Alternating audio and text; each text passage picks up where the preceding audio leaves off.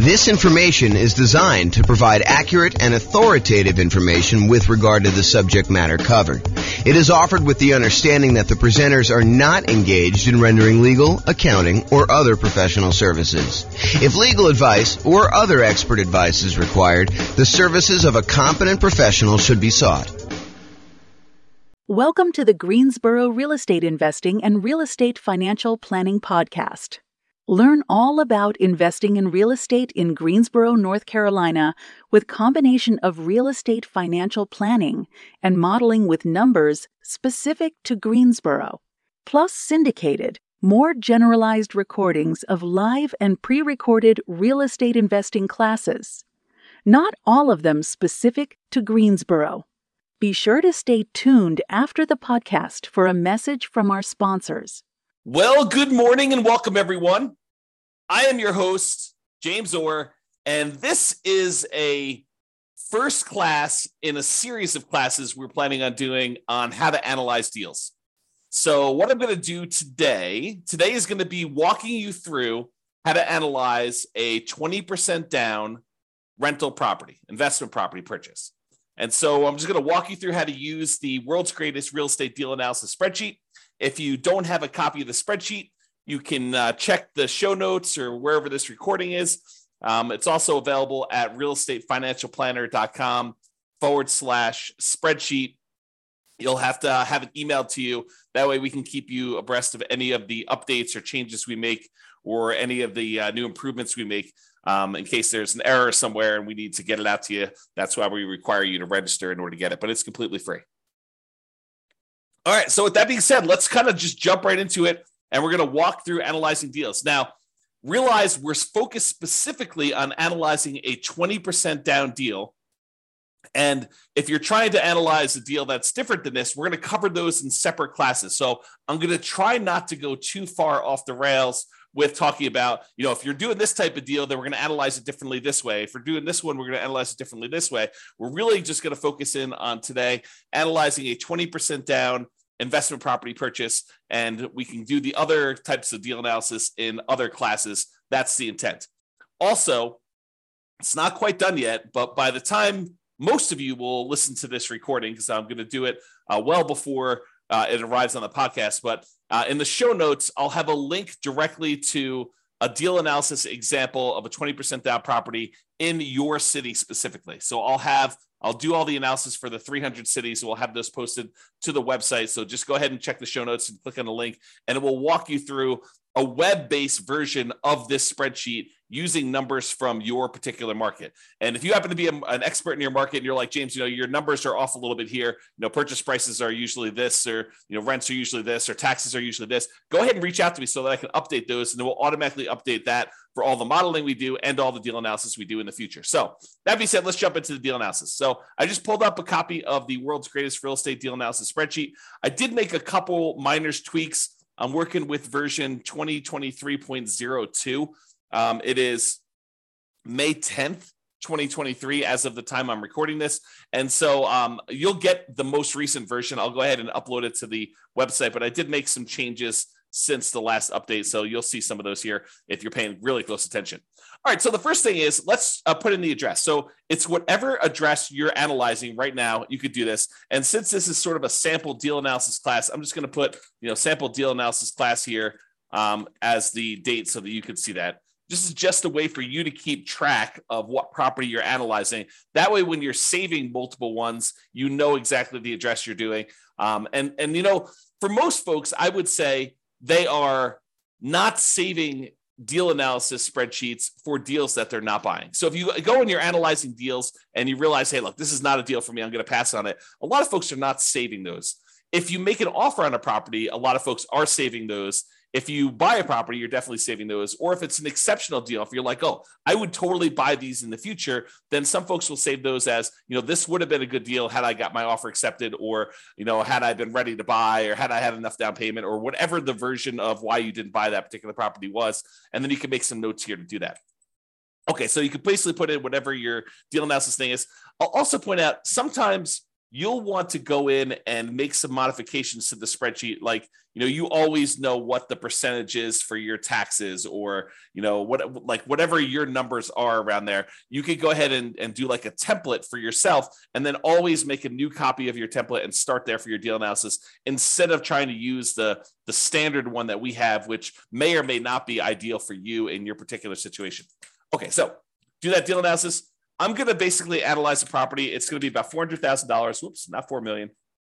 So $400,000, and we're going to buy it for $400,000.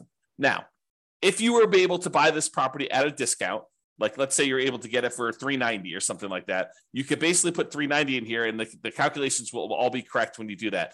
If you have to pay a premium, if, for example, you think the property really is worth $400,000 and you're able to negotiate you have to bid the property up in order to get it, you would put in a premium here as to what the purchase price was. So you may put in, $405 or whatever you had to pay as a additional amount above what the property is worth in order to do that. And so you may have to adjust some of your numbers if you have to pay a premium on your property. For today, we're going to assume for now that you're able to buy the property for what it is listed for. So the property's been sitting on the market for a week or so, and you're not able to go in and negotiate hard because, they're still new on the market and they think that they're going to be able to get their price. And so you're able to make an offer for the exact list price right now. If it's been sitting on the market for a little while, or you're okay, hear no on, getting your offer. If you don't really want it, if it's not that great of a deal, then maybe you decide to come in a little bit light, and you can do that there. In this case, seller concessions are when the seller contributes some money towards your closing costs, and it's negotiated when you make your offer. In this case, we're not able to get the seller to pay us any seller concessions, so I'm going to put 0 in there. But if you were able to get the seller to contribute some money to cover some of your closing costs, you'd put in whatever that number was here in seller concessions, and it would show you. And we also show you what percentage the seller concessions were. That way you could see if you're going over the number that you need for your loan type. So if you go call your lender, you're like, look, you can't have anything more than 2% in seller concessions, then you know that this number can't be more than 2% here. And you'd have to go ahead and realize that don't negotiate more than 2% because you won't be able to get any. Okay. So in this case, though, we got 0 in seller concessions, no dollars in seller concessions.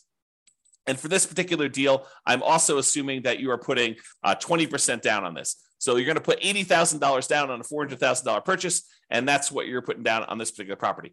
If you had put less than 20% down, if you're trying to buy this as an investment property, well, actually, I told you at the beginning that we're not going to go over these other examples. So I will cover this in another class, but realize you'd probably have private mortgage insurance if you did less than 20% down. But we'll cover that in a future class. I'm trying to stick to just analyzing the 20% down version today. All right, so closing costs. So this is a really interesting discussion. So for closing costs, you're going to call up your lender and you're going to find out what your estimated closing costs. In a lot of cases, they're not going to be able to give you an exact number. Some cases they will, but in most cases, they're not going to be able to give you an exact number. But closing costs, in my opinion, are not just the closing costs from the lender. They're not just the fees that the lender is going to charge you in order to get the deal. I also like to include in here all the other costs it would take you in order to buy this property. And that includes some things that I think a lot of folks don't usually take into account when they do their deal analysis. For example, if you paid to have an inspection done on your property, if you go and hired a home inspector and had the inspector come in and inspect the property, I think that should be included somewhere in your spreadsheet. Now, you can include that in your rent ready costs as a cost of getting the property ready to rent. You can include it in your closing costs, or you can include it, somewhere else if you wanted to do it as an additional expense somewhere. I tend to prefer to put it either into rent ready costs or closing costs. Now, here's a couple other weird gotchas on that. So sometimes you're going to pay for your appraisal not on the closing settlement statement. Sometimes the lender is going to say to you, hey, we need to get an appraisal done. I'm going to send you a link to my portal for you to prepay for the appraisal using your credit card. You're going to go on there and you're going to actually pay for the appraisal there. Make sure you include the cost of your appraisal here so that you actually take into account the cost of it. Now, at some point in time, you will probably have a property under contract where you end up not closing on it, where you've gotten through the point where you've inspected the property, maybe you've paid for the appraisal on the property, and maybe the appraisal comes in low, or you're unable to negotiate an agreement on the things that need to be repaired in order for you to buy the property. And so you're going to have occasionally a property where you pay for an inspection and or an appraisal, and you end up not buying the property. So where do you put those expenses on properties that you've never actually closed on, but that you have in order to acquire the property that you're eventually going to acquire. So you might go through a property where you paid for an inspection, you paid for an appraisal, and you didn't buy the property. Those expenses, in my opinion, need to be covered somewhere. It needs to be covered as part of the investment you made in order to buy whatever the next property you're buying is. So for me, I like to include any previous inspections and appraisals I had to get to the point where I'm buying the property that I'm currently on. So I sort of associate any inspections or any appraisals I have on properties that I'm about to buy the next property with, if that makes sense. Okay. So really the intention is, look, I had to go through this one property that I ended up not buying in order to be able to buy the property that I'm now currently buying. So I need to take into account those expenses there. And I would usually either put those into rent ready costs or to closing costs. Either one of them works. It's really just covering that expense somewhere so that you know exactly what you have into the deal. Okay. So closing costs, in this case, we're going to assume that it's about 1.1%. You call up your lender and you got those, and you adjust it so that the number, the cash amount you have in the deal is correct, or you have this rent ready cost. So let's talk about rent ready costs. What is a rent ready cost? A rent ready cost is money you're going to need to spend on the property after you acquire it to get it ready for rent. Sometimes we buy essentially brand new properties, and brand new properties still have rent ready costs. For example, a lot of my clients buy new construction properties, and when they buy new construction properties, there are things that the builder does not always provide that we need to pay for. Sometimes it's blinds for all the windows. Sometimes it is fencing for the property. Sometimes it's new appliances, like the builder decides not to include the refrigerator in their deal, or you choose not to pay for the refrigerator from the builder because there's a premium on it. And so you have to decide what you're going to do there. So even for new construction properties, there tend to be things you need to do on a property to get it ready for rent. And usually what we do is we look at the inspection report to get an idea of the things that we need to do to a property to make sure that it's ready to go. You're always going to get, well, when you get an inspection, you're going to get a list of the things that the inspector believes should be handled, should be addressed on the property. You will be able to negotiate some of those, some of the time, with some sellers to get them to cover those.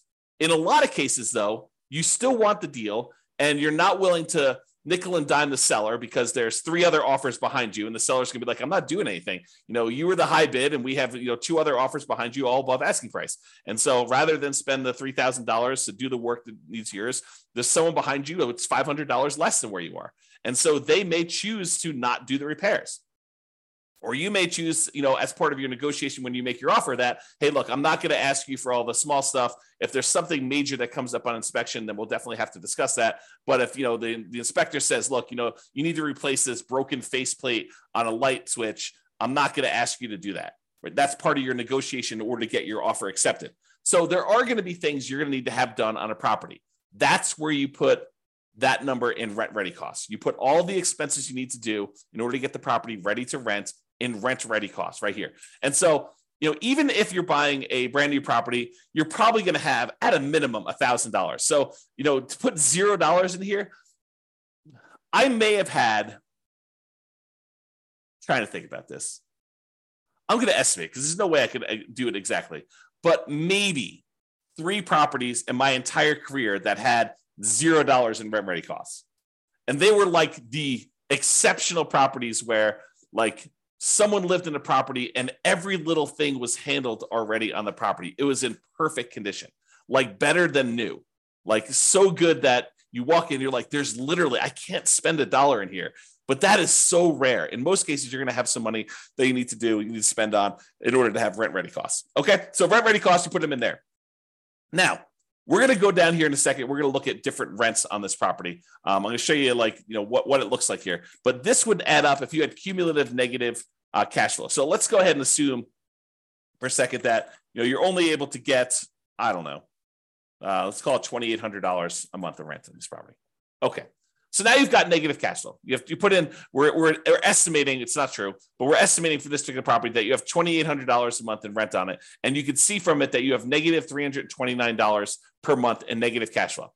So what then happens is this calculation, this is actually going to go calculate how much cumulative negative cash flow you have over the entire ownership period of the property. And if you want to see how we do that calculation, I'll go into overrides. We'll show you all what's going on here. So if we go and look up the cumulative negative cash flow, just scrolling down until I find it. So here it shows you what the negative cash flow is per year on the property in the first year. So this is showing you that it's negative $3,948 in negative cash flow in the first year on the property. And you could also see here, this is the little spark line. The spark line shows you, the red dot shows you where it's negative, and then you can see where it eventually levels out and you have no negative cash flow on it. Okay, so first year, about negative $4,000. However, in year two, your mortgage payment stays the same, right? Your principal and interest part of your payment stays the same. Your taxes, they go up a little bit. Your insurance, that goes up a little bit. Your rent on the property goes up a little bit. And so a lot of the expenses on the property, which are tied to our estimate from rent, like vacancy and maintenance and property management, those all go up a little bit. But overall, your cash flow tends to improve because your rent goes up. Let's call it 3%, which is what I think we're using here. But your property, your principal and interest part of your payment remains fixed. And that's the largest part of your expense. So what tends to happen is your cash flow tends to improve over time. In this case, because we had negative cash flow to start with, it becomes less negative. If it was positive, it would become more positive. Okay. So in the first year, we had almost $4,000 negative cash flow. But in year two, we only had negative $3,310. And in year three, we only had negative $2,652. And in year four, we only had negative $1,975. And in year five, whatever it is, we had negative $1,277. In year, whatever this is now, six, negative $559. And then by the time we get to this year, year seven, we have $0 negative cash flow.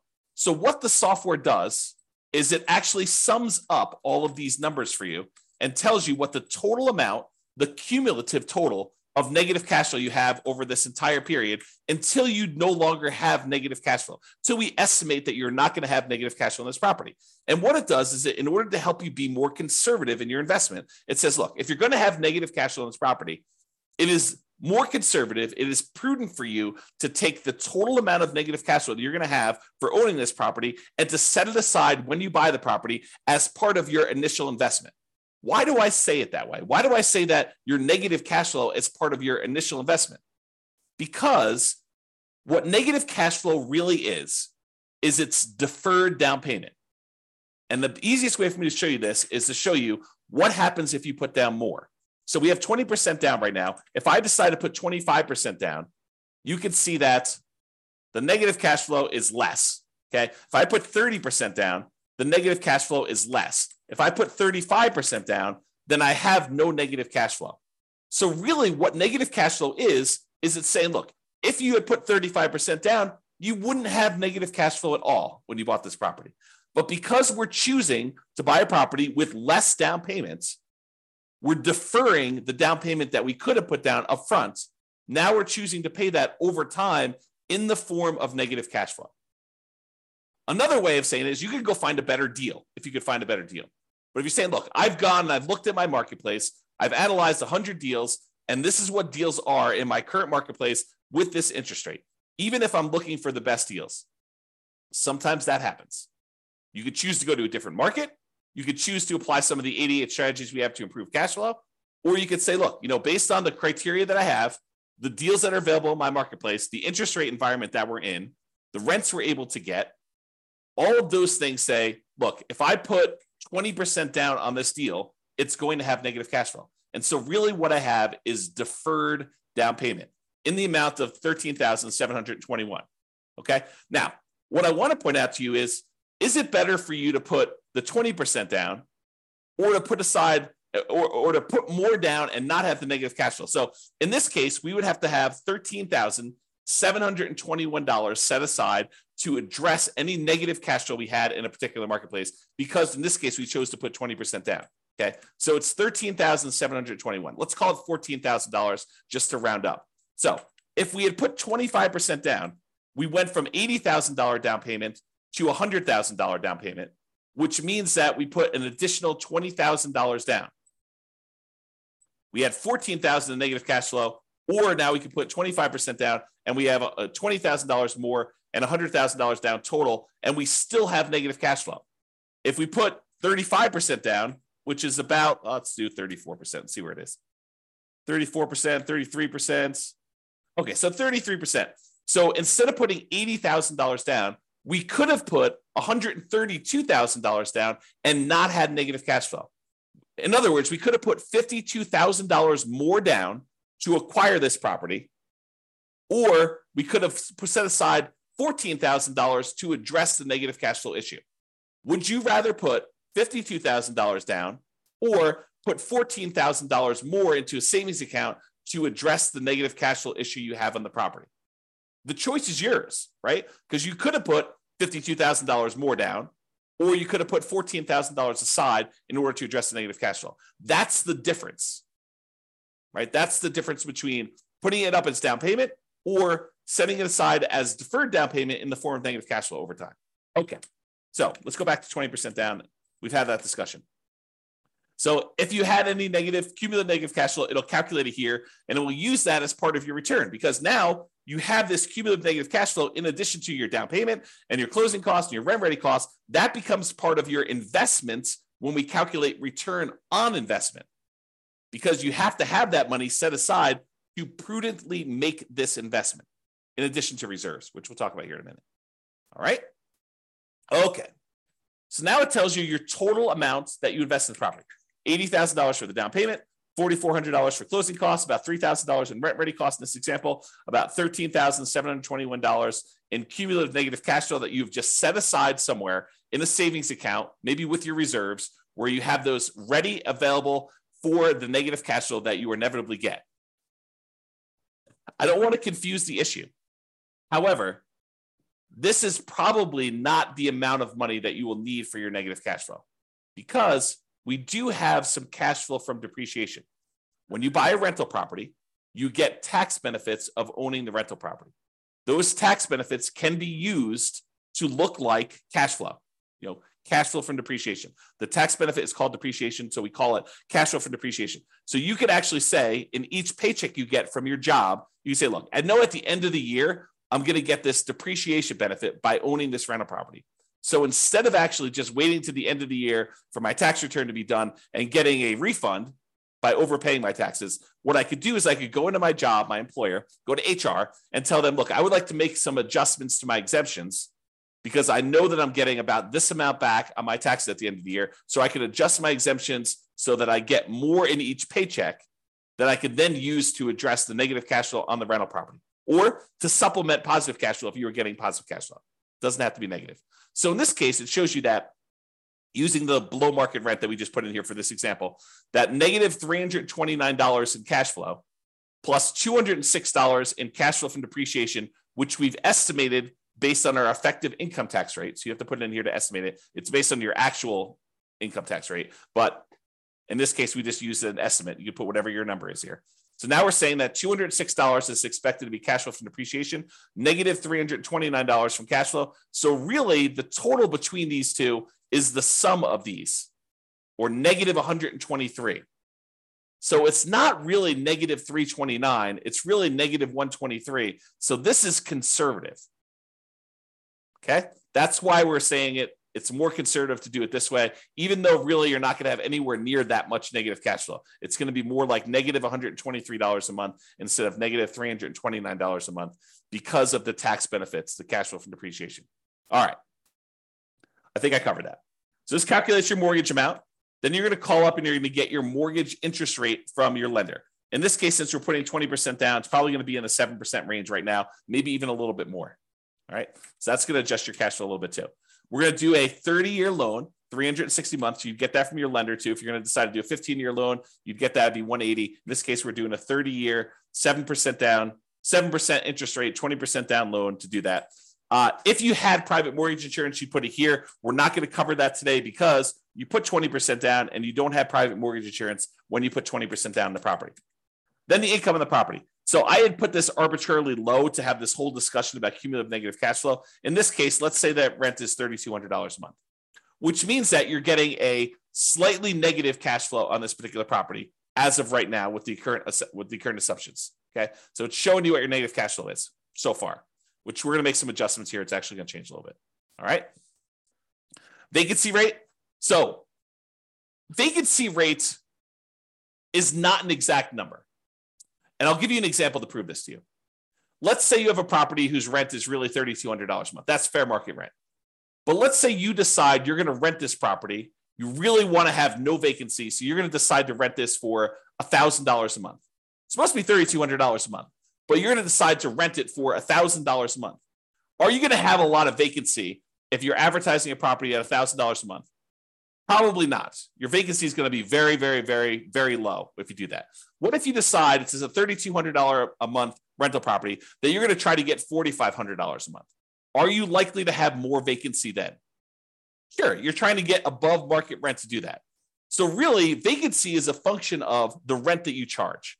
And rent is not exact either. In most cases, rent is a small range, right? No two properties are completely identical, and no two people are completely identical. And so rent tends to be this slight range. It could be really $3,100 to $3,300 or $3,000 to $3,400. So there's this range of what rents could actually be. And you might find that one of the things we recommend is you start 60 to 90 days ahead of your current tenant leaving the property. So 90 days before your current lease is up with your current tenant, you approach the tenant, you say, look, rents are going to be this if you renew. Are you going to renew? We need to know because we're going to start marketing the property and we want to get our next tenant lined up before you move out. And so they're like, I don't know what I'm going to do. I'm going to make a decision. So usually within a week or so, they tell you what they're going to do. I plan on renewing. And either they renew and you don't need to worry about anything, or they tell you we're planning on moving out. Great, you're moving out. Now what you do is you go start marketing your property for rent. And what we tend to do is we start at a much higher rent than we think we can get. We're sort of testing the market because we have 60 to 90 days left before we have to find a tenant. So we start at this higher price. We see if we get any calls. You don't get any calls, we drop it a little bit and we keep marketing. Don't get any calls, we drop it a little bit, keep marketing. We start getting one or two calls. Okay, we drop it a little bit until we're finding that sweet spot of testing the higher rent. That way we get the highest possible rent we can get by starting early and testing high price. That's how you do it. So if you do that, if you're starting 60 to 90 days ahead of time and you're testing your rent and you're coming down after marketing it for a week or so, then you should have, over a long period of time, on any given rental period, it could be higher than this, but over a long period of time, your vacancy rate should be about 3%. You could choose to change your dynamics, try to get a higher rent, not start 60 to 90 days ahead of time, and you could have a higher vacancy rate. Or you could say, I'm going to price it as to whatever I believe the market rent is, plus a little premium, start really early, and make it such that vacancy is about 3%. So vacancy is a number that you can't just ask somebody what the vacancy is in a marketplace, because your marketing strategy, your rents, your ability to persuade somebody, your salesmanship, and when talking to a tenant on the phone and getting to the property, and how well you maintain your property are all factors in what your own personal vacancy rate will be. Sure, you can use the vacancy rate for a market as a guide as to what we're seeing, but that should help you adjust your other metrics too, not just vacancy. Okay, so I'm going to use 3%, but really vacancy is a number that you said. I think somewhere between 3 and 5 seems really reasonable for most folks. Property taxes. So for property taxes, you're going to actually look in the MLS or the county's records. You're going to get the property taxes for this particular property. Realize, though, that if you are converting this to a rental, and in some markets, they have homestead exemptions where taxes are artificially low for someone who is living in the property as an owner-occupant, or maybe there's a senior tax exemption if there was a senior living there. You can't always use what the taxes are for the property, especially if you're changing the use. If it was an owner-occupant property and they were getting some type of homestead exemption, some type of lowering of their tax rate, you can't use what their taxes were. You need to know what the taxes are likely to be for a rental property in your market based on the percentage of the price that you're paying for the property. And then you should estimate it so that you're not artificially putting in here, oh, look, taxes are $1,500. This property cash flows like crazy. But really, when you buy the property, as soon as they reassess the property and they adjust it for you being a non-owner occupant investor owning the property, they're going to go up to $3,000 a year. You can't do it that way. You need to adjust it yourself so that you can estimate what the property taxes are going to be for you in your particular situation. Okay. So you can't just look it up and put it in here. You need to think about it. You need to make sure that it makes sense for you. All right. Property insurance. You're going to call up your insurance agent. You're going to get a quote for a property. Usually what we do is we get a quote for a property like this. We're looking at, in this case, $400,000 properties. So you're going to talk to your insurance agent and say, look, I'm looking at properties between $350,000 and $450,000. They got these types of characteristics. what is a property insurance quote that I could use for those? And what would it be if it was on the low end, the 350,000 side, or what would it be if it's on the high end of the 450,000 side? And you're going to get an estimate from them. Now, if you decide you're going to pursue this property, like you're about to write an offer, or you are, under contract to buy the property and you're in your due diligence period, this is when you firm up your numbers. You're not calling, in most cases, you're not calling your insurance agent every time you're analyzing a deal.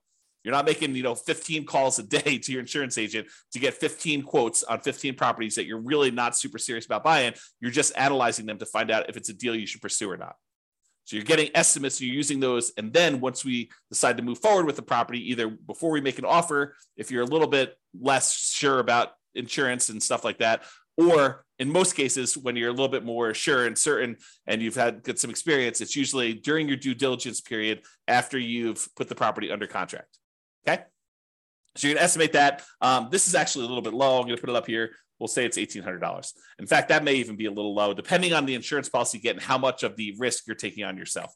We did a whole class on insurance, which we'll probably do another one where we talk about like how your insurance rates can change based on your situation, how much risk you're willing to take on yourself and your premiums.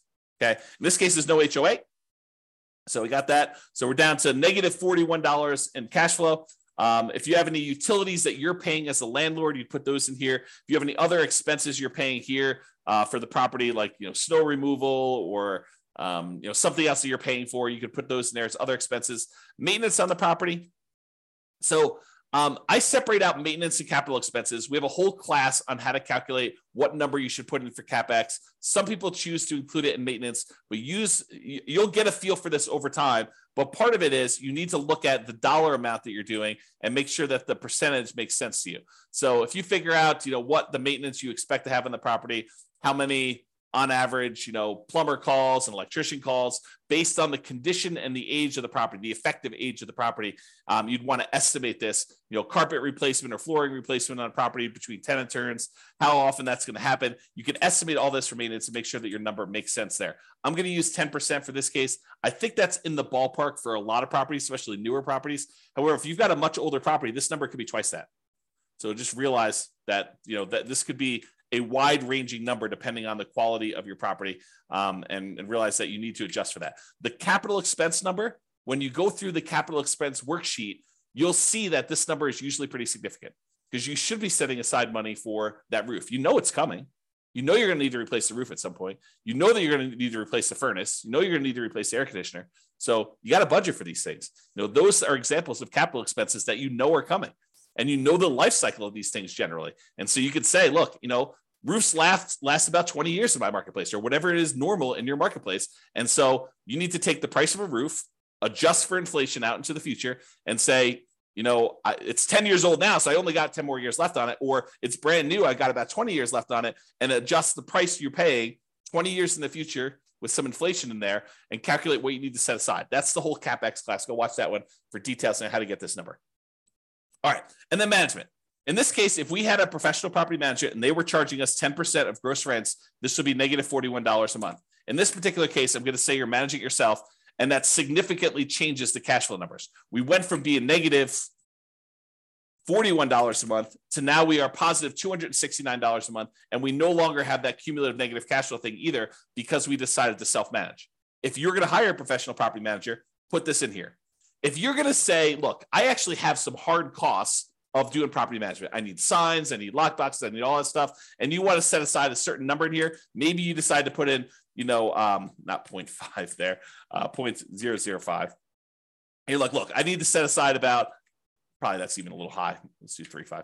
So I'm going to set aside, about $130 a month to cover my hard costs of having to manage this property, printing statements, mailing things, the software I use to manage my own properties, the signs, the lock boxes, all that other stuff. I'm going to put a hard cost in here to kind of account for my management costs. I think that's reasonable. If you're going to actually hire a professional property manager, a lot of those costs are going to be covered by them and you can put in the full number. Some people will choose to put zero in here.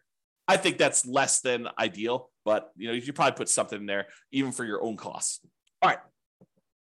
Then we estimate what the land is worth because when we calculate depreciation, we cannot calculate the value of the land when we calculate our depreciation, it's only the value of the building. So we estimate what the land is. A lot of times you can get this from your CPA, or if you go onto the county website, sometimes they'll tell you what the value of the land is estimated at, and you can then use that as a defensible position for putting in what the land value is, and you can use the rest of your purchase price as the value of the property, which we do automatically in the spreadsheet. So put in whatever land value is. It shows you what the dollar is.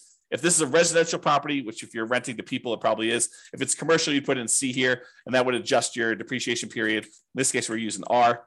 And then whatever your estimated effective income tax rate, again, we're estimating your tax benefits. This is not intended to do your taxes for you and tell you what your tax rate is and then be able to show you that. So estimate what your effective income tax rate is. Go look at your last year's tax return and go ahead and use that. As if you don't know, go ahead and do it that way. And then you can put in a number here. I think 20% is probably a pretty good number for some folks. I mean, not everybody, but you can do that. All right. So that being said, you put in all your numbers. Now we're ready to do some analysis. We look over here and we can see a bunch of stuff. For the sake of time, because we're running, relatively short on time for what I hope to do, I may not cover all the different things. I'll try to go through as many as I can, but we'll kind of see where we end up. So the first thing a lot of folks like to look at is this cash flow one. And we've been talking a little bit about it when we talked about that cumulative negative cash flow thing. But this shows you three numbers. It shows you your monthly cash flow on a property, how much money you're making after all expenses on the property, your monthly cash flow. And it shows you that number right here, $269 a month. It also shows you your estimated cash flow from depreciation, that tax benefit you get by owning this rental property. And then it sums up these two numbers and shows you what we call true cash flow. True cash flow is simply the sum of your monthly cash flow on the property plus the tax benefits you get by owning that property, the cash flow you'd get from depreciation. It is the true cash flow you would get by owning the rental property. And that happens to be $475 a month if you bought this property with 20% down, okay? Then it uses some of these numbers and some of the other calculations, and we look at what our return is in dollars for the first year.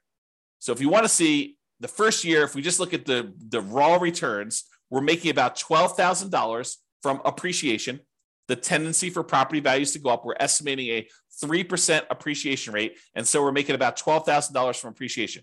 Now, this is true whether we are just looking at the dollars for not including reserves, and if we're including 6 months of reserves, or if we're including 12 months of reserves. That's what these three different ones are. This is the total return you're getting in dollars if you have no reserves at all. This is the return in dollars if you have 6 months of reserves, and this is the return in dollars if you have 12 months of reserves. And so it shows you the difference in returns for those calculations. Appreciation is the same for all three, okay?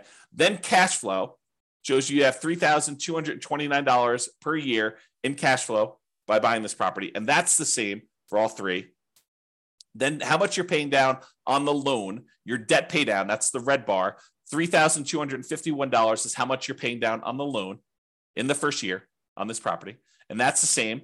And then that cash flow from depreciation, this number times 12, basically. And it shows you it's $2,473. That's your cash flow from depreciation. Then you have no reserves in the first one, so there's no gray bar, but there is a small gray bar here showing you what the return you're earning on the 6 months of reserves that you set aside.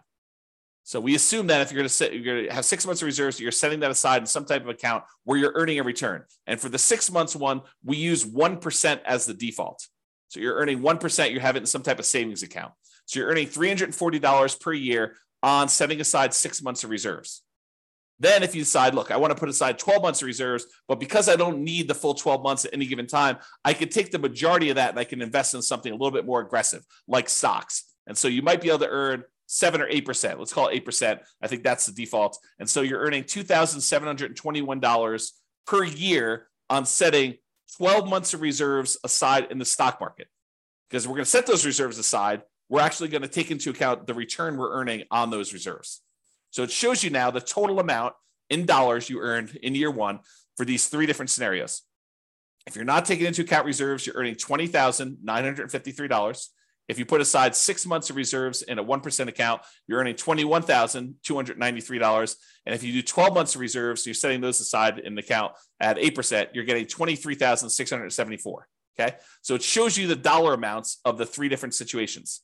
Now, you're like, dollar amounts, that's really good to know, but Obviously, if I have to put a lot more down in order to get that return, that's a different return on investment than if I had to put very, very little into this deal in order to get those returns. And you're right. And so what we want to look at is the return on the amount you had to invest, or return on investment in year one. And that's what these three are. And they match up. This is the return if you had no reserves. This is the return if you had 6 months of reserves. And this is the return if you had 12 months of reserves. And so it just shows you very clearly that your overall return is 23.97 if you are ignoring reserves, which you shouldn't, because in order to make the investment, you really should have reserves.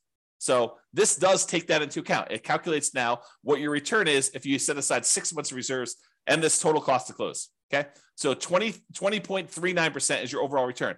And it shows you what the breakdown is. It shows you that, look, you're earning 11.49 from appreciation. 3.09 is your cash on cash return. 3.11 is the amount of return you're earning from paying down on the debt. 2.37 is the amount you're earning from your cash flow from depreciation. And then I can't even read that. 2 point something, or maybe it's 0.33 for your return from your reserves. And then your total amount is at top. Okay. And then this is the return if you put 12 months in. It's 19.5.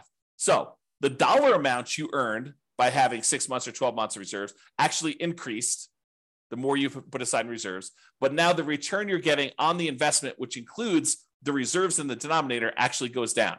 So it suppresses your return by having this amount in the denominator, by having this amount that you needed to invest in order to acquire the property. So if you were going to lie at a cocktail party and tell them about how great your return was, and you were going to ignore reserves, you'd tell them 23.97. But that's not true, right? Because in order to invest in this property, you really do need to have reserves. So really, if you set aside 6 months of reserves and you were earning 1% on that, that'd be 20.39. If you were setting aside 12 months, it's 19.5.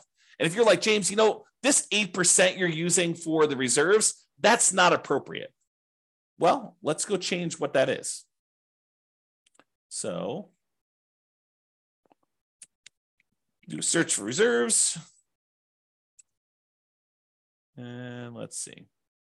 So here you go. The rate of return you're earning on the 6 months reserves, we have it at 1%, but you could override this. So the rate of return we're earning on the 12 months is 8%. So let's go ahead and change it. Let's say, I'm only really earning 4%. Great. Let's put it 4%. It'll adjust all these other ones. If you want it to go back up to 8% in year two, you can have it do that. I'll go ahead and leave it out for now. And then we go back here, and provided the software is working, it changes that number for you. So now it recalculates it. It recalculates what you're actually earning on that and what the overall return is. And you can override that for any year.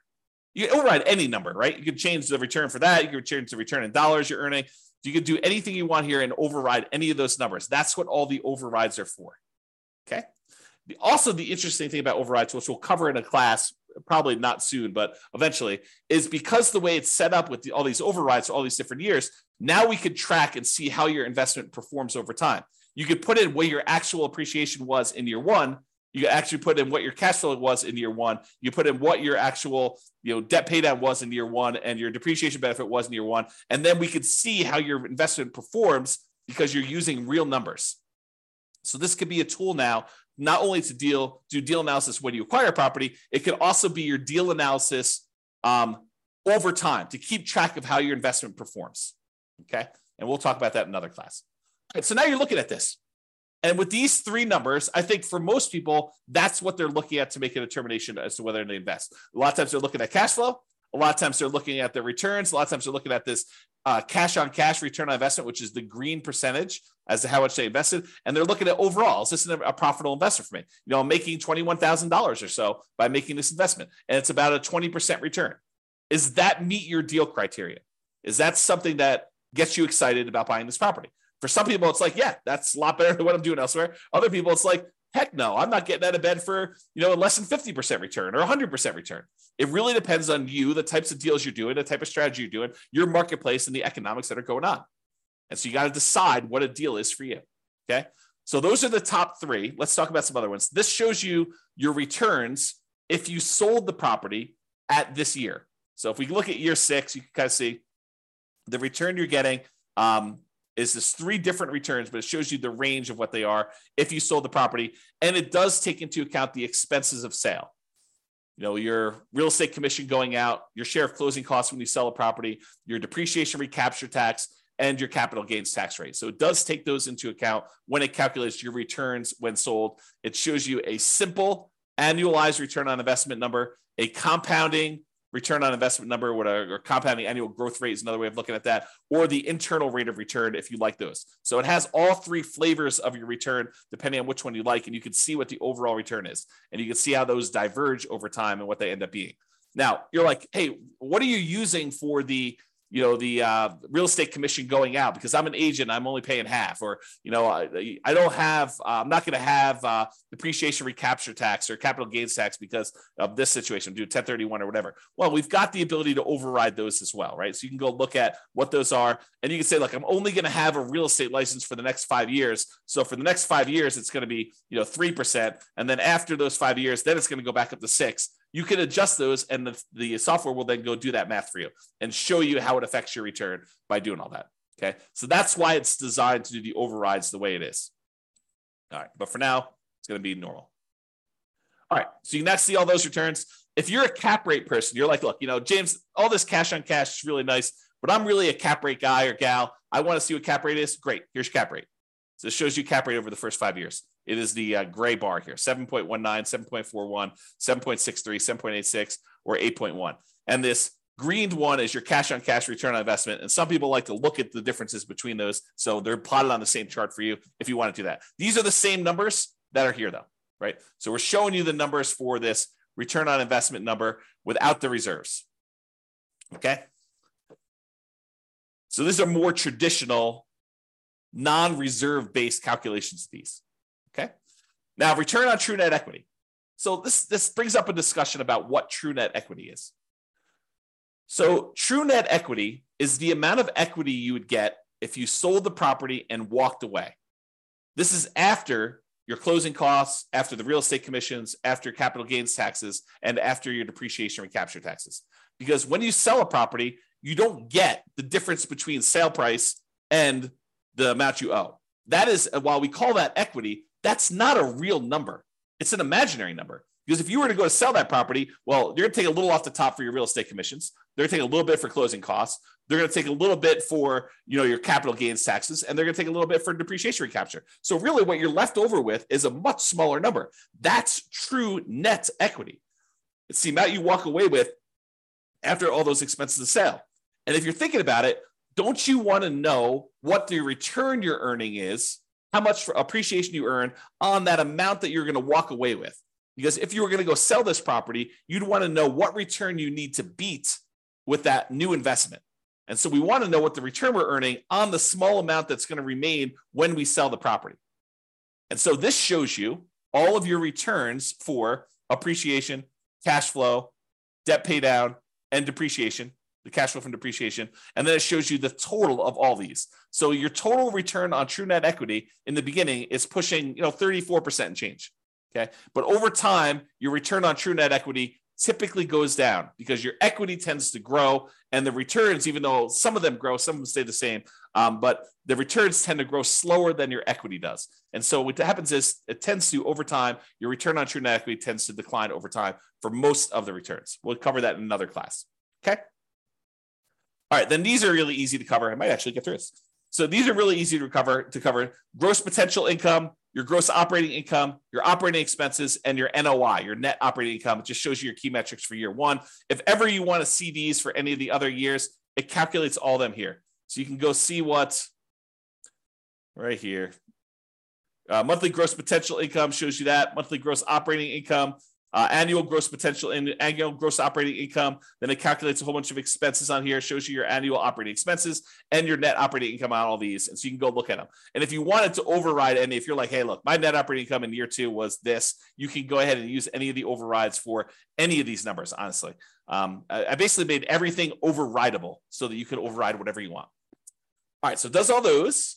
Then your annual non-loan expenses, how much you're putting aside for vacancy, how much you're losing for vacancy, really. Property taxes, what you're paying for that. Insurance, your HOA costs, any utilities you're paying as a landlord, any of these other two expenses, the maintenance you're setting aside for the property, CapEx, if you're setting aside money for CapEx, and then what you're spending on property management. So that's all there showing you for year one. And of course, you can go look at overrides to see any of those other years if you want to as well.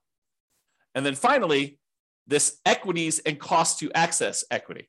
So ignore the dotted lines for a second and just look at the solid lines that are going up to the right.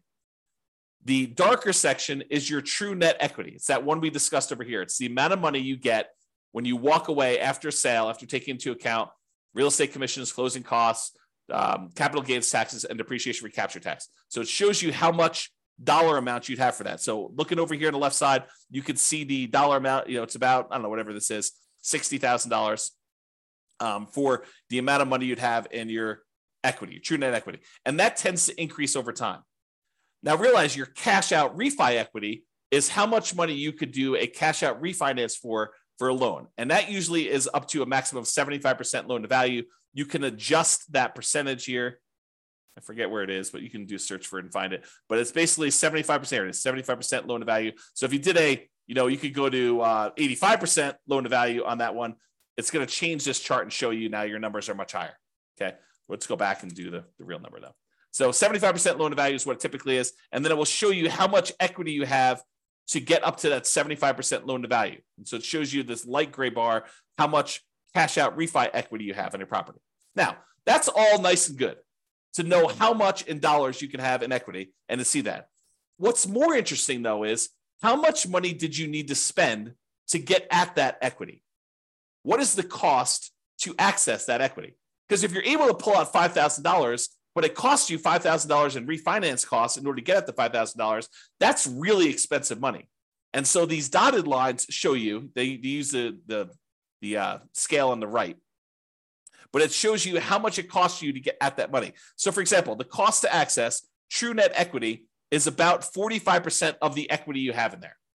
Because real estate commissions are large, closing costs are large, your capital gains are large over time, your cash flow from your depreciation recapture taxes are large over time, that those are very large expenses for the amount of money you get out. And so you can see that those, while they decrease over time, or this is over 20 years, you can see that they decrease. They're relatively expensive. It's relatively expensive for you to pay all those costs to get out of the property. And so this is a percentage of the amount you're getting back that it costs you to get those.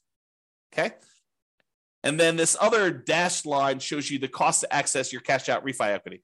It's zero at the beginning because you don't have any money you can access.